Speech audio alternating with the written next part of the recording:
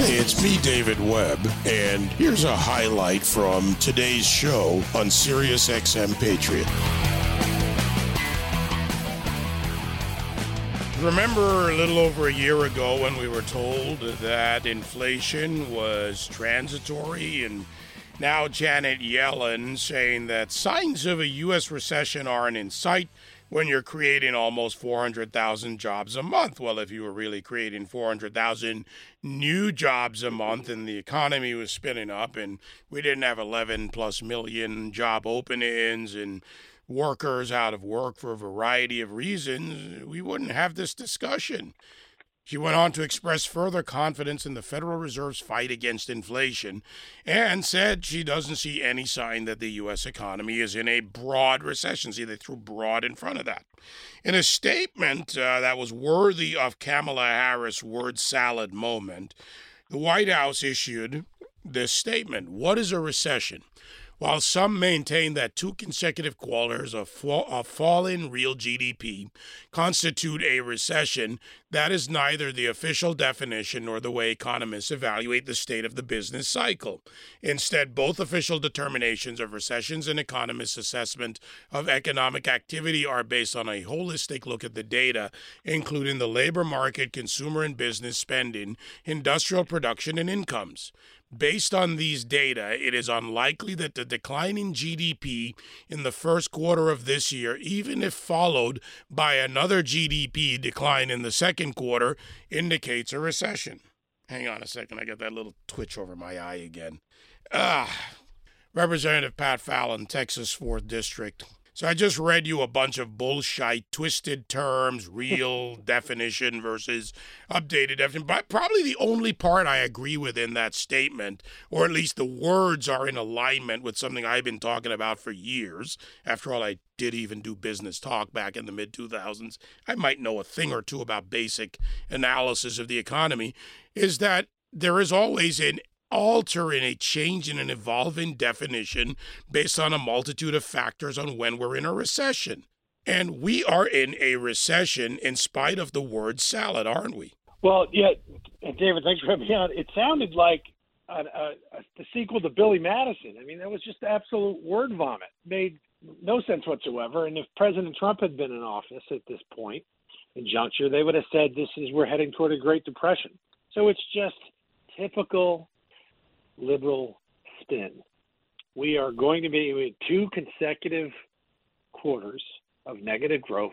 That is a recession. That is the definition of it. And, we had 1.4% decrease in the first quarter, while China, interestingly, had a 4.8% increase. So this isn't something that's worldwide, clearly. But it's Joe Biden's doing when you inject trillions of dollars into the money supply. You're trying to legislate money from D.C. It's ridiculous. Look, there are contradictions, economic, if you were looking at the real facts, contradictions aside.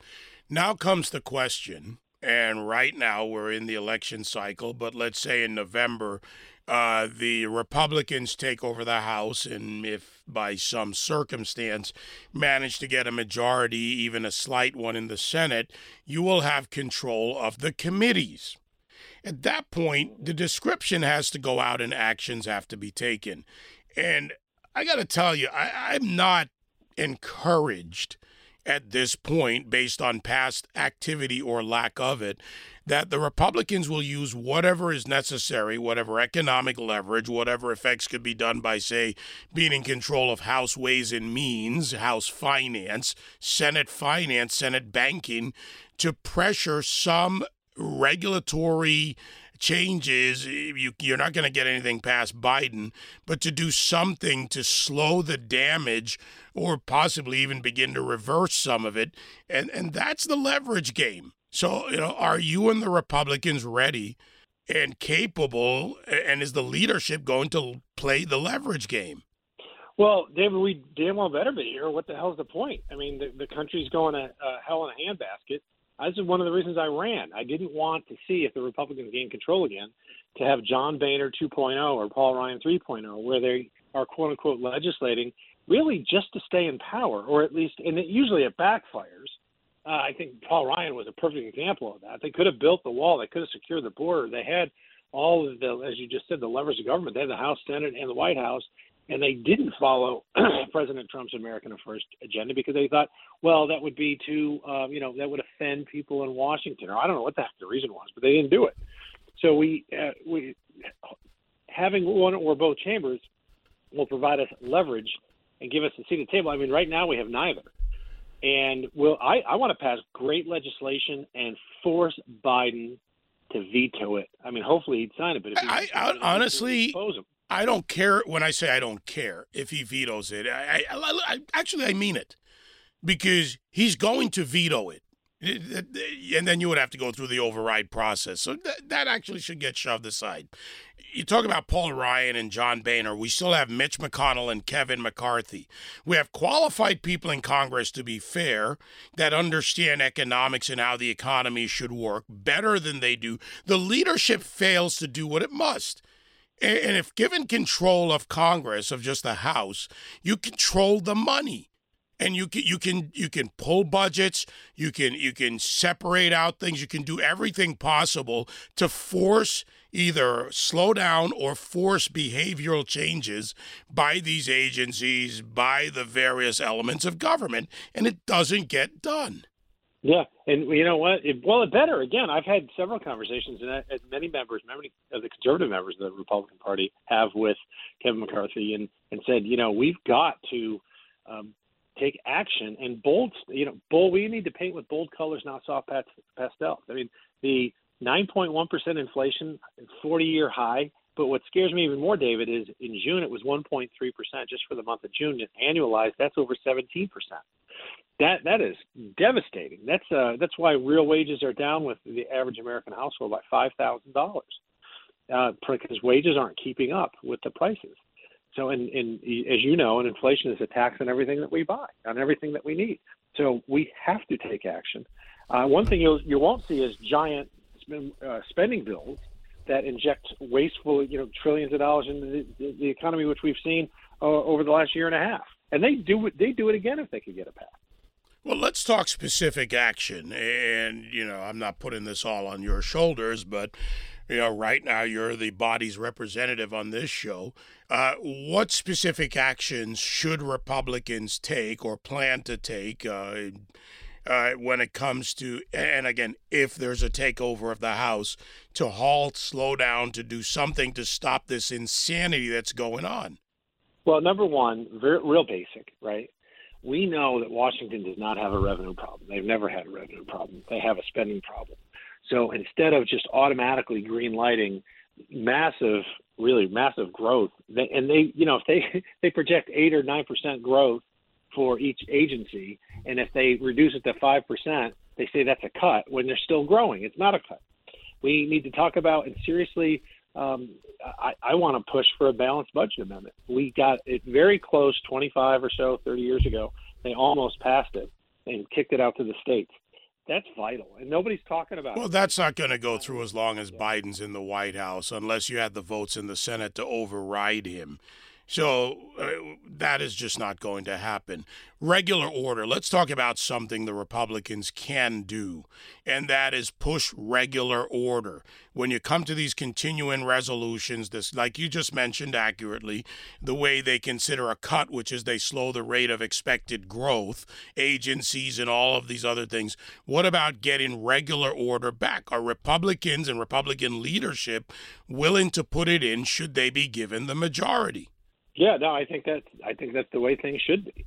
But are they willing to do it? I mean, are they talking about it seriously? Because Ryan, Boehner, McConnell, McCarthy, I'm just using the guys at the top. There are plenty of others. And decades over decades, regular order is like a ping pong ball. Nobody ever catches it, and it bounces all over the place, and it's there.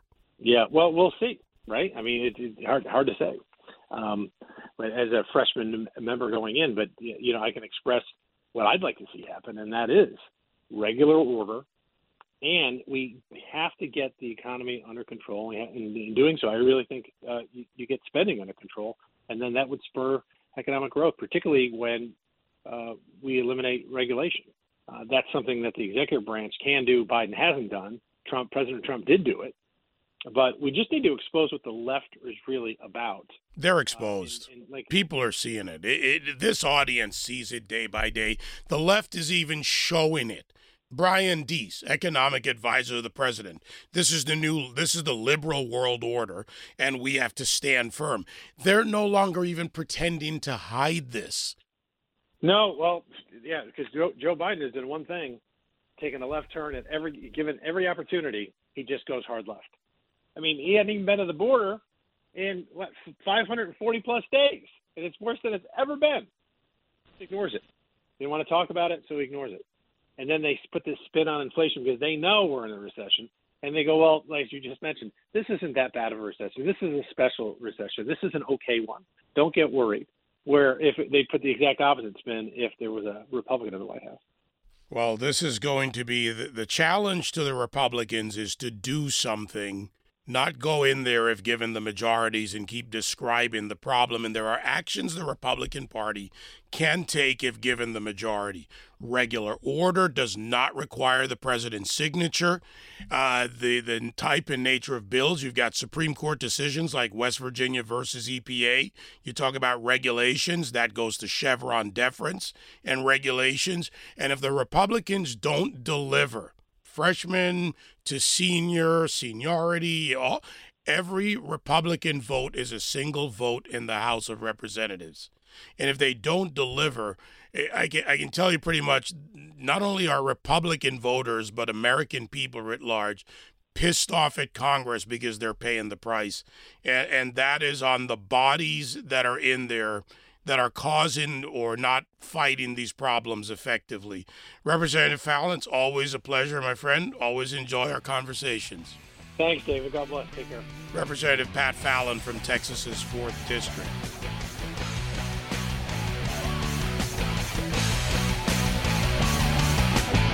You can join me live on The David Webb Show Monday to Friday, 9 to noon East on SiriusXM Patriot 125.